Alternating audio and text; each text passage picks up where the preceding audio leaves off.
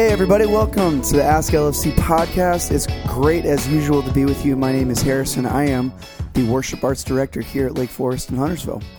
And Mike Moses here, my first podcast of the new year, Harrison. So That's right. Good to see you, lead pastor of Lake Forest Church, Huntersville. Today, we are going to fill in the blanks a little bit of some of the one theme in particular in the early chapters of the Gospel of Luke that have not made it into our sermons yet, and I really want to trip through that. I'm pretty fired up about it. It has to do with the Holy Spirit. Mm-hmm. I'm also, because all of you who know me here in town are so kind to ask me, how was your father's funeral? And to give me a nod of the head and how are you doing? And so I'm going to just tell you a little bit of how I'm doing, and it actually connects very well to the early chapters of Luke. That is, I can't wait to dig into all that stuff. Really quick, a couple of things going around here. Celebrate quickly before you move on. We've heard nothing but super cool stories already from the Remix launch as we're recording this a couple days ago. It looked awesome in our worship center. It has never looked in the worship center like it looked on Sunday night. If you've seen any of the pictures, they set it up as a laser tag. It was awesome. Auditorium. Yeah. So you talk about when I was sent a few videos of it, and Angie remarked, "That's what I call a multi-purpose worship center." That's right. It was fogged in there, blue light. Everyone I've spoken to just had a blast. And maybe just as important, Cammie texted me that ninth grade girls alone, there were 12 new ninth grade girls. That's crazy. And most of them simply their family heard about it on Sunday morning. So that's really love cool to see people connecting in, hopefully leading to their discipleship. One other really cool thing that if you haven't been around, like if you have not had kids come up through Kidtropolis and make that transition into Remix before, probably one of the strongest, if not the quietly strongest ministries at our church is what's going on with the fourth and fifth graders that Daryl Light does. Club 54. Man, it is. They had a lock-in trampoline park. My 9-year-old went and stayed the night and did it on Friday night with them, and this is the only point of this is basically just to, number one, shout out Daryl and his crew that partners with him to put that together, and two, to say, if you have a fourth or fifth grader, man, they're just killing it on connecting those kids. It's so good. Yeah, you'd want them to be here on Sundays and then for the other events. And a lot of the purpose there, we noticed a few years back that fourth and fifth graders, they were lumped in with all of our Kidtropolis Sunday morning children's worship event. And fourth and fifth graders were acting too cool for school because they can look around and see there's first and second graders in there. There's a few kids who can't even read. And so they're going, is this really relevant for me? And we were losing them. That also meant we were losing their interest and their energy around attending on Sundays. And that's a lose-lose. In our culture, if a child tells their parent, I don't want to go to church, you can like this or not, Harrison, but the parent is mostly going to acquiesce. Average parents, especially if there's someone who's just learning the faith or interested. And so we feel like it's our responsibility to provide something engaging at every age level. So we came up. Also, it meant that if they were dropping out or feeling like this was irrelevant fourth and fifth grade, they were also less likely to then transition into Remix when they enter middle school, when they need a solid Christ-centered identity and biblical teaching to their age and life issues more than ever in their life. And so what we've done, what our leaders have done, is build this strong first of all, discipleship at the fourth and fifth grade age level, and then we have a whole handoff process. So if you're a parent, you want to be sure that your head is in this, and you're letting us partner with you in assisting your child through all of these transitions into really belonging and being an age. So it wasn't just laser tag Sunday night. They then got in their huddles by grade and gender, and they explored some content and looked ahead for the semester. And it was great. You mentioned them making it up into Remix. I think one of the biggest factors, especially of kids going to student ministry, is knowing somebody. And it's awesome what they're doing just in terms of making connections with kids. So we're excited to be a part of that. So Mike, one of the things I talk about all the time, and for you it's probably fivefold more than me because I participate on the fringes. It's strange sometimes being in ministry, and particularly experiencing weddings and funerals, because we help put those together for a lot of people. And then when it comes time to roll around for someone that you know and care about who is either getting married or you in ministry participating in the funeral of somebody that you love, it can just feel a little bit differently because we walk in that stuff all the time. So I guess how you mentioned folks have been asking you all the time how you're doing with your dad.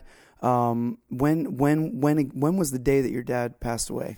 He died in mid-December. Yep. It was a Friday night, early Saturday morning, and because of its proximity to Christmas and people from out of town, family out of town, etc., my mom and my brother and I.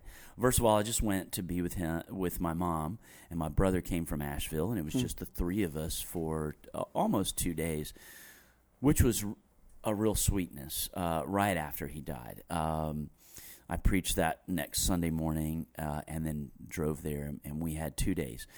It was just celebrating Dad's life, being sad a little bit together, reflecting on the experience of these years of Mom becoming a caregiver and us supporting her and Dad while grieving his sons, while watching Dad slip from consciousness, and doing, as we call it, the family shared school project of writing the obituary. That was a lot of laughter of what got in and what didn't. Yeah. And so then it was sort of let it lie and go through the holidays, which were great, but different, tinged a bit with blue, in the words of our Blue Christmas service. Yep. So the funeral was Saturday, January the 7th. So I just thought, a lot of you are asking how that is, and so I just thought I'd give a couple of highlights. It was joyful. It was several people, both from here who came and there in Greensboro, said they had really rarely, if ever, experienced a funeral at the end of which you felt such joy, you felt certainty of the hope of the gospel, and you felt not shamed but encouraged to invest your life in other people for eternal purposes, because that's who my dad was, Harrison. He discipled people everywhere he went. He would just meet one-on-one and encourage. He would take it to the level of mentorship, especially with men, if that's what they wanted. He did counseling. He led small groups. For example, one of the things they did for our church when my parents lived here and were loving on my sons as grandparents, in the early years of our church, Dad led a Bible study annually for freshmen at Davidson College. We had a lot of Davidson College students coming here before we broke off and started Lake Forest Davidson. And just even seeing some tributes from some of those students now, years later, is really precious. And some of whom, those students then became mentors and disciplers of my sons as they led in our Remix youth ministry.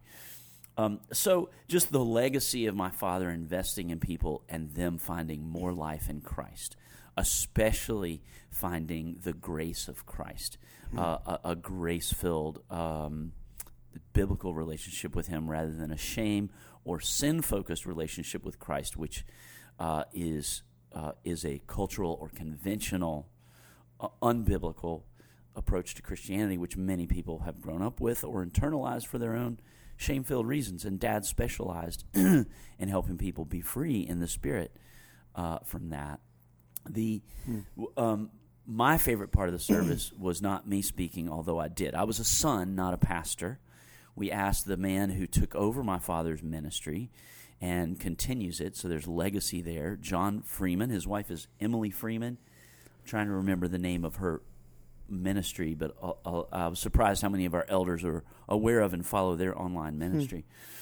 But John was the pastor of record, and I did speak on behalf of my father and sort of my brother and my mom. I was like, well, Mom, Brother Matt, I'm pretty comfortable, to your point earlier, in the presence of death and grieving people, so I'll cry as much as, if not more than normal, but I'm glad to do that. But that wasn't my favorite part. My favorite part was I asked my two boys, Dylan and Austin, would you guys be open to choosing a scripture that honors your pawpaw? That's what they call him. And would you read that, and if you like, say a few sentences about your grandfather? And Dylan and Austin texted back and forth from New York to Philadelphia. In between that time, they over Christmas they huddled up, and I was so proud of my sons. Number one, this crowd was a large number of them were people that I grew up in Greensboro, and it was at the church I grew up in, Westover Church. And so these are all people, my parents' friends that I grew up around. A lot of my friends, some of my friends were there. A lot of the youth leaders, church staff, young life leaders who mentored me, nurtured me, they were all there. Some of our fellow young life leaders from when I was on staff in Young Life were there in Greensboro.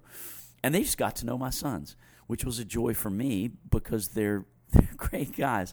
So they read Scripture, and then they sort of, it turned into almost a routine between the two of them, and they were touching, they were funny. They talked about their main point was their grandfather always met them where they were, from the youngest age up to teenage and teenagehood. Dad and Mom, and it was really both of them, were in their lives, cared. They felt seen by them, but they were telling stories of when they were little scoobers, when they were running around with underwear on their heads. Pawpaw would put underwear on his head and run around with them. They just they told some touching examples as well. But that's awesome. But the character of Dylan and Austin came through, and that was a real joy for me, and their personality, for so many people who are precious to me, including people here in Lake Norman, dear friends who came to just witness my sons in their mid-20s.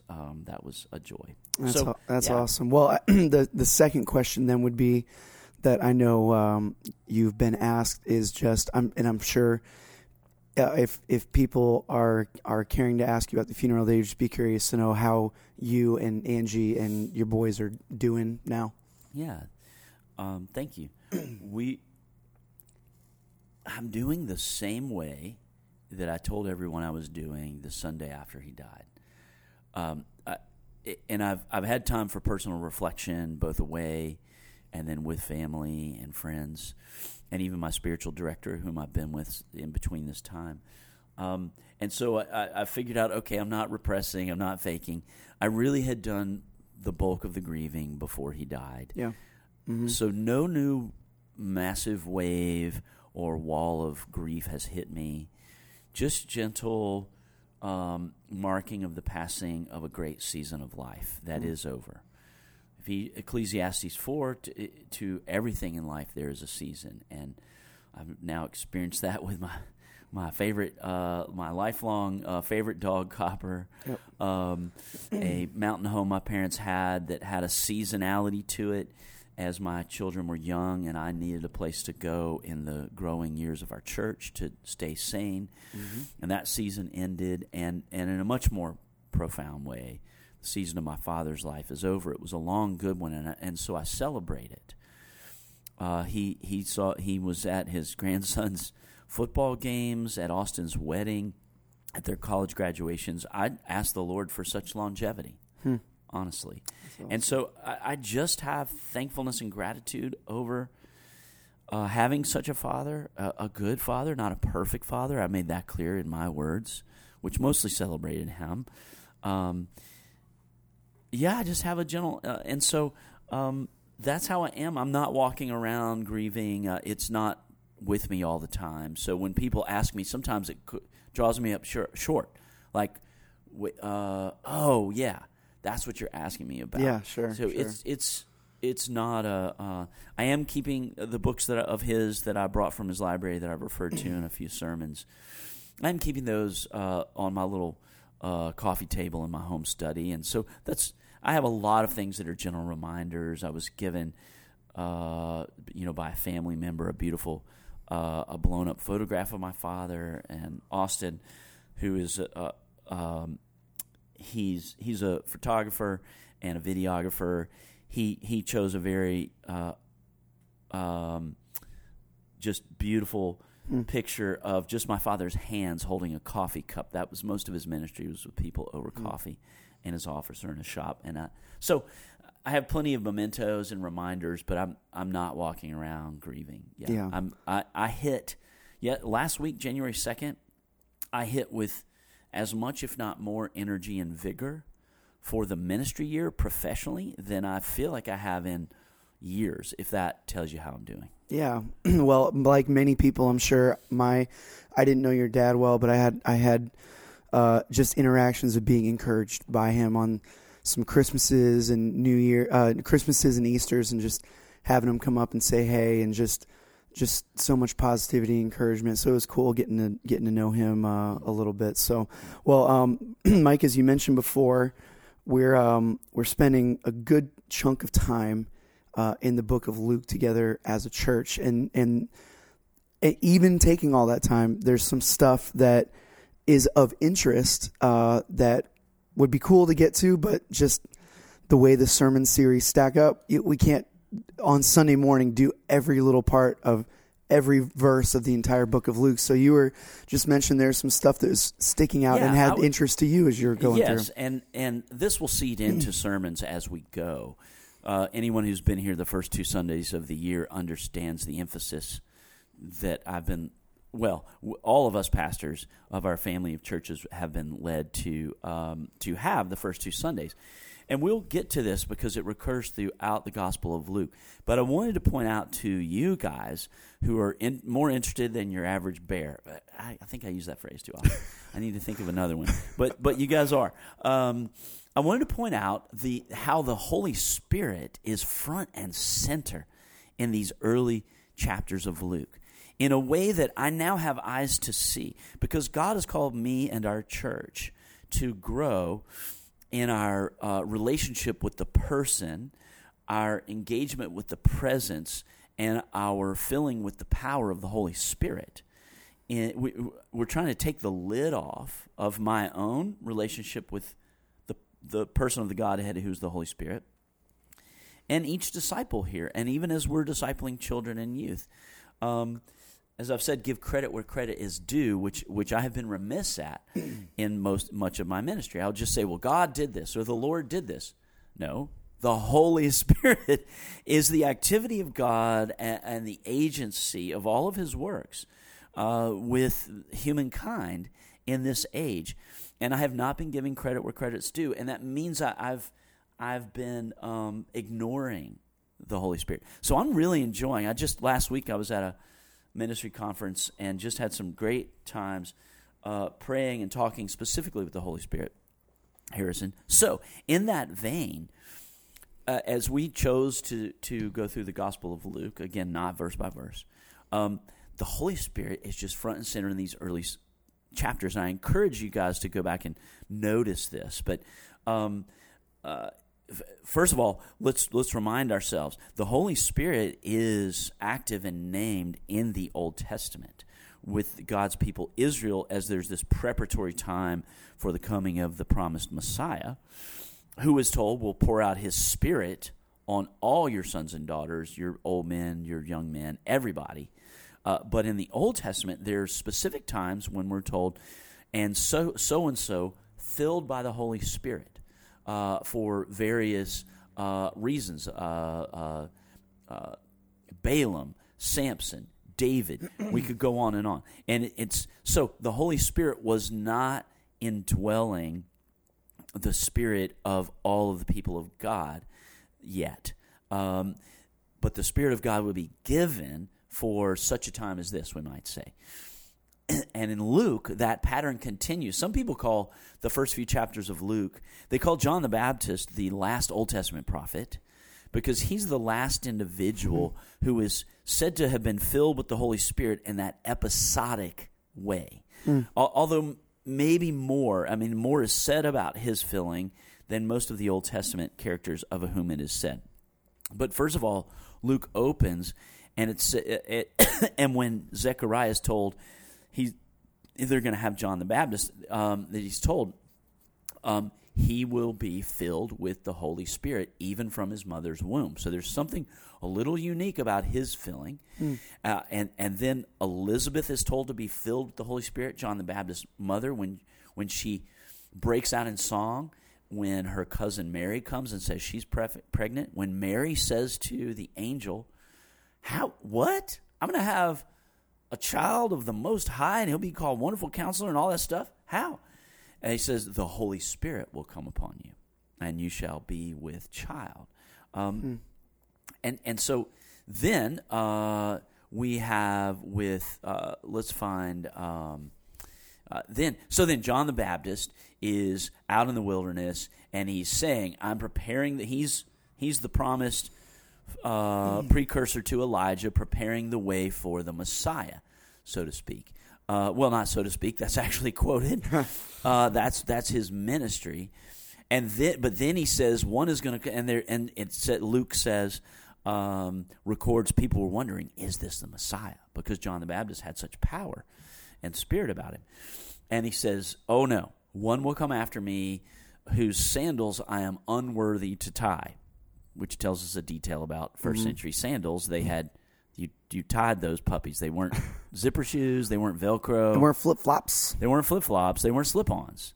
They were tied. That's interesting.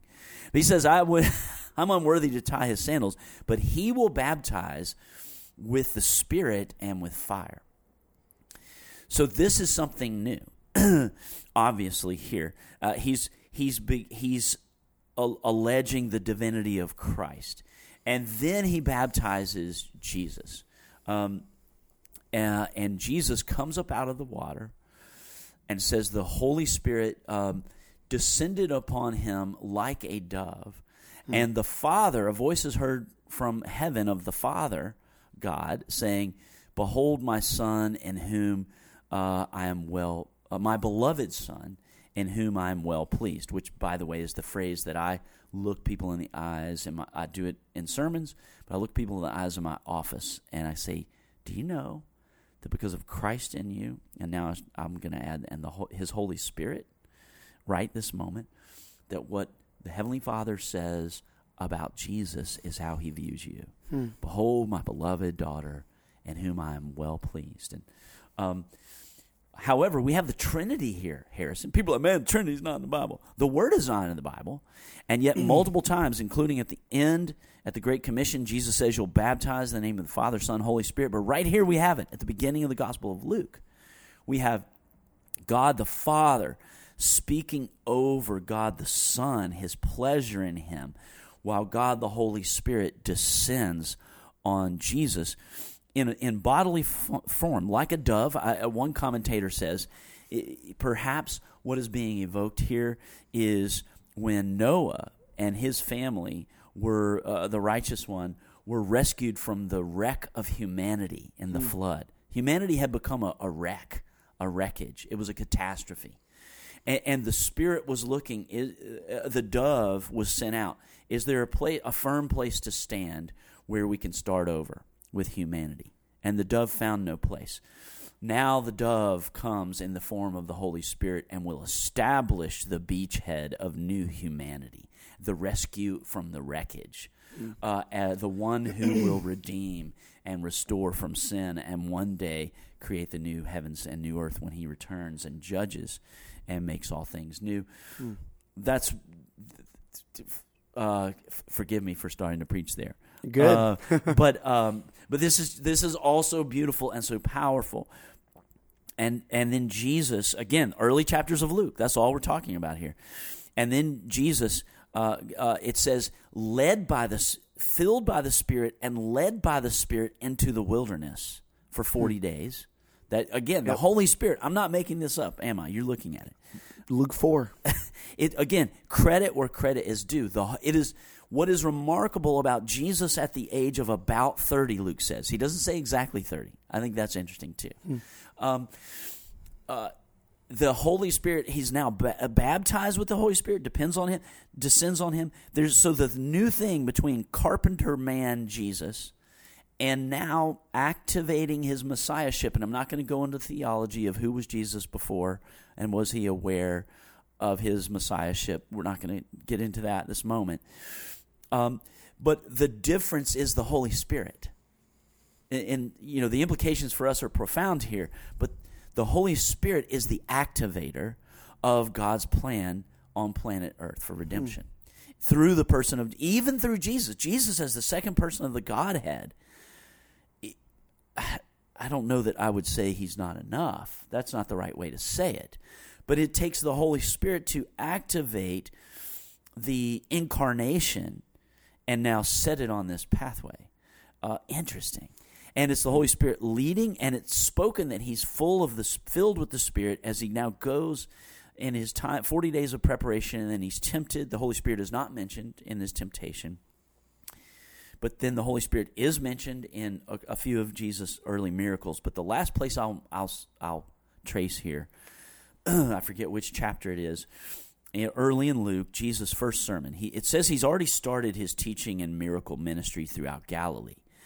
And he says, I'm going to go to a lot of different synagogues and towns and spread the kingdom of God. But for his first official sermon recorded in Luke, he goes to his hometown of Nazareth in the synagogue, pulls out the prophet Isaiah in the scroll, reads it, and the first words are, "The Spirit of the Lord is upon me to proclaim good news." And there's more there. And then he rolls up the scroll, he sits down, which is the position of a rabbi teaching in that day, and he says, "Today in your hearing these words have been fulfilled." That's a mic drop moment right there, I'm sure, in that synagogue, reading that and be like, hey, it's me. Can you imagine? That was a known messianic prophecy in Isaiah. The Spirit of the Lord is upon me to, et cetera, et cetera. It was looking ahead. So again, giving credit where credit is due. Jesus, the God-man, is saying, because the Spirit of the Lord is upon me, the Holy Spirit, this is now happening. And so, number one, this is beautiful. For me to recognize the Trinitarian weightiness of the early chapters of the Gospel of Luke, which I have read past before, really up until now. And I'm not a young man. And I'm an experienced reader and teacher of the Bible. I've probably read before this emphasis, but I've not read it while I'm also seeking the Holy Spirit in my own life and in our church in such new ways. And it makes me hungry for this filling. And the word filling of the Holy Spirit is mentioned. That's the verb here. And someday we'll talk about that in a sermon. It's super interesting. Not to get all into this, but it's interesting. Right after, it's Luke chapter 4. Right after Jesus reads from the scroll from Isaiah, a couple verses later, Isaiah 4:22 said he's in his hometown. So these are people that know him and his family, and it says, "All spoke well of him and were amazed at the gracious words that came from his lips." Isn't this Joseph's son? They ask. So it is kind of interesting because these are people that knew him, but after this filling of the Holy Spirit, there was like a little bit of a differentness to his person, where they were like, "Wait a second, that's Joseph's son, right? Like we all know this guy. What is this happening right now?" So he had been without sin, and yet there's something different. Yeah.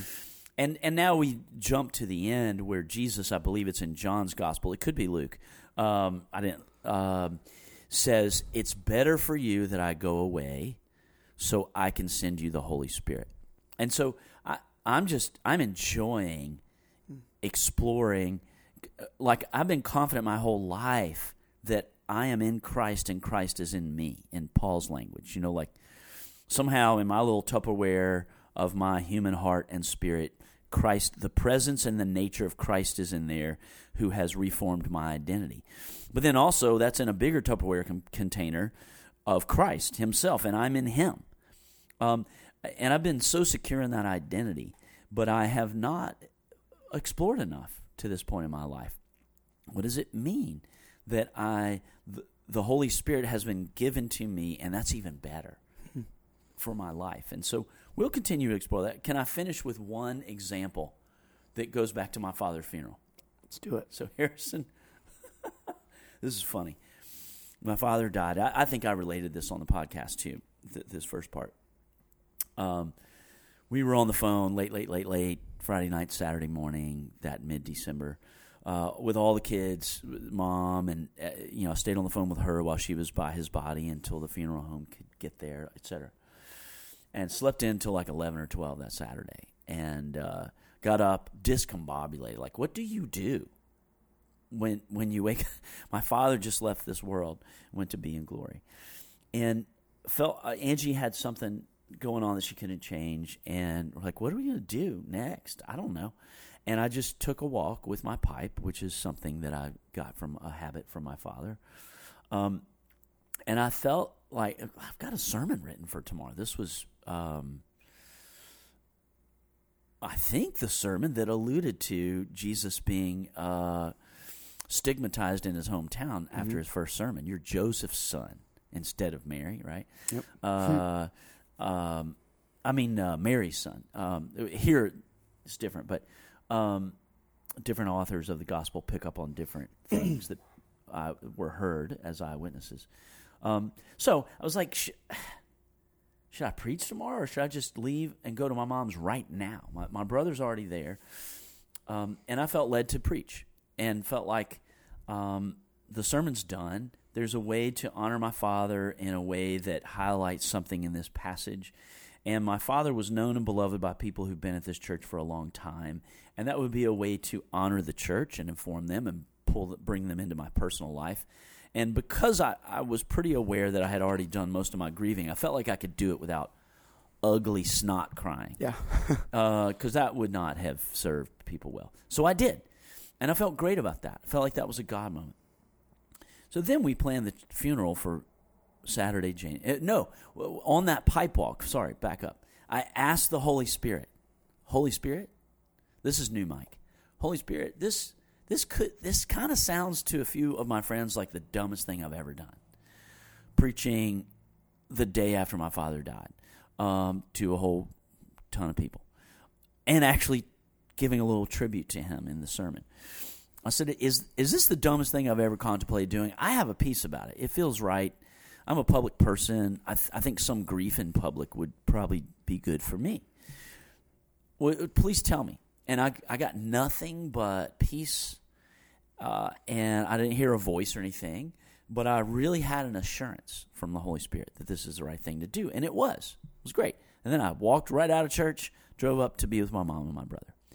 Now, fast forward, we planned the funeral on Saturday, January 7th, Sunday, January 8th. That's the first big honking Sunday of the year. I live for that. Like, New Year's Sunday was great. It was sweet. We had one service. That was really sweet. But, man, I'm always looking forward to that first Sunday in January. We're really kicking off the Luke series. I got plans to talk about the grace of Jesus. And so I was like, wow, I've already got the outline for that sermon. Should I preach the Sunday after my father's sermon, less than 24 hours after the funeral? Yeah. And I decided, yes, that I would feel like I'd missed out on something if I weren't here at Lake Forest on that first Sunday of the year, and I'll be fine. Well, I got to the day, and the funeral was fantastic. And then we went back to Mom's house, just family, changed. Well, we had a lunch with family and friends at the church, and then went back. And my children and daughter-in-law were all staying over that night, my brother, a couple other relatives. And Angie and I had to leave at 6 and drive back here. And I was like, well, that's fine. I've got an outline, and I preached a sermon on this passage 13 years ago, I've got that folder sitting at home. I'm gonna microwave that puppy, and I'll be fine. I'm a professional. And I got home, and I hated that sermon from 11, 13 years ago. It didn't fit who I am today, who Lake Forest is today, and our emphasis in this series. I stayed up till 1 or 2 a.m., Harrison, and never got clarity on the sermon. And I was like, well, I'm going to get up earlier than normal, sleep a few hours, and something's going to have to change. I had texted Aaron Gibson late that night and said, hey, you had mentioned this conclusion out of a commentary that you had for this sermon on this passage. Could you email that to me? So got up super early, came in here that Sunday, the 8th. Like, I don't know what I'm going to do. I'm just going to stand up and riff on this passage. Yeah. And there was Aaron's whole sermon manuscript in my inbox on the same passage. And the more I read it, I was like, well, this is exactly what we talked about doing with this passage, and it's beautiful. Yeah. It's a powerful sermon. So Aaron, do you mind if I preach your manuscript? But I had a few hours to make it my own. I'd come in really early, and I did that, and it was a powerful sermon. Aaron and I often swap a part of a manuscript or a whole manuscript, never at the last minute. And so the Lord is my shepherd. He hooketh me up with a sermon, Harrison. That's right. But the whole time I was like, I made a poor decision. That was bad judgment. I should have been waking up at my mother's house that Sunday morning with my family, letting the whole experience wash over me and continue to settle in with my family. And as I look back on it, I never asked the Holy Spirit about that decision. I never stopped and said, like the first time, Holy Spirit, is this the dumbest thing I've ever, as a pastor, I've ever thought of doing? Because everybody around me, maybe you included, certainly the woman I live with, were like, I really don't think that's a good idea to preach that Sunday. We have incredible other teachers of God's word here, and everybody told me, and I did not ask the Holy Spirit. So I will now always give that example of I've got to be in the habit. I need for my life to be in the habit of a direct relationship, a conscious, personal, verbal, naming the Holy Spirit relationship with the Holy Spirit to save me from myself on the one hand, and also because I want to be filled with the Holy Spirit's power in my ministry. So there you have it. Well, and Jesus needed the Holy Spirit. Maybe not needed there in partnership, but he sought. Yeah, we're not the trying to be of systematic theologians in our wording here, but you're right. Yeah, I mean, he needed. Yes, when he went to the wilderness, it was the leading of the Spirit that led him there. So, if another awesome thing, what we love about digging into these Jesus series, and what's so great about God becoming flesh, is Him showing us even God Himself in Jesus, who has this partnership with His Father, sought the Holy Spirit. It's super cool to see. I think without doing a systematic theology of this, I think the word that would be safe to apply here is the Holy Spirit was necessary to the work of God, the Father, Son, and Holy Spirit through the Son to effect all of His ministry and our salvation. The Holy Spirit is therefore necessary in our lives. Thank you, Holy Spirit, that you were sent by the Son to effect all of God's plans and all of God's will and all of God's gifts in our lives. May we lean into you and be filled with you more this year than ever before. Amen and amen.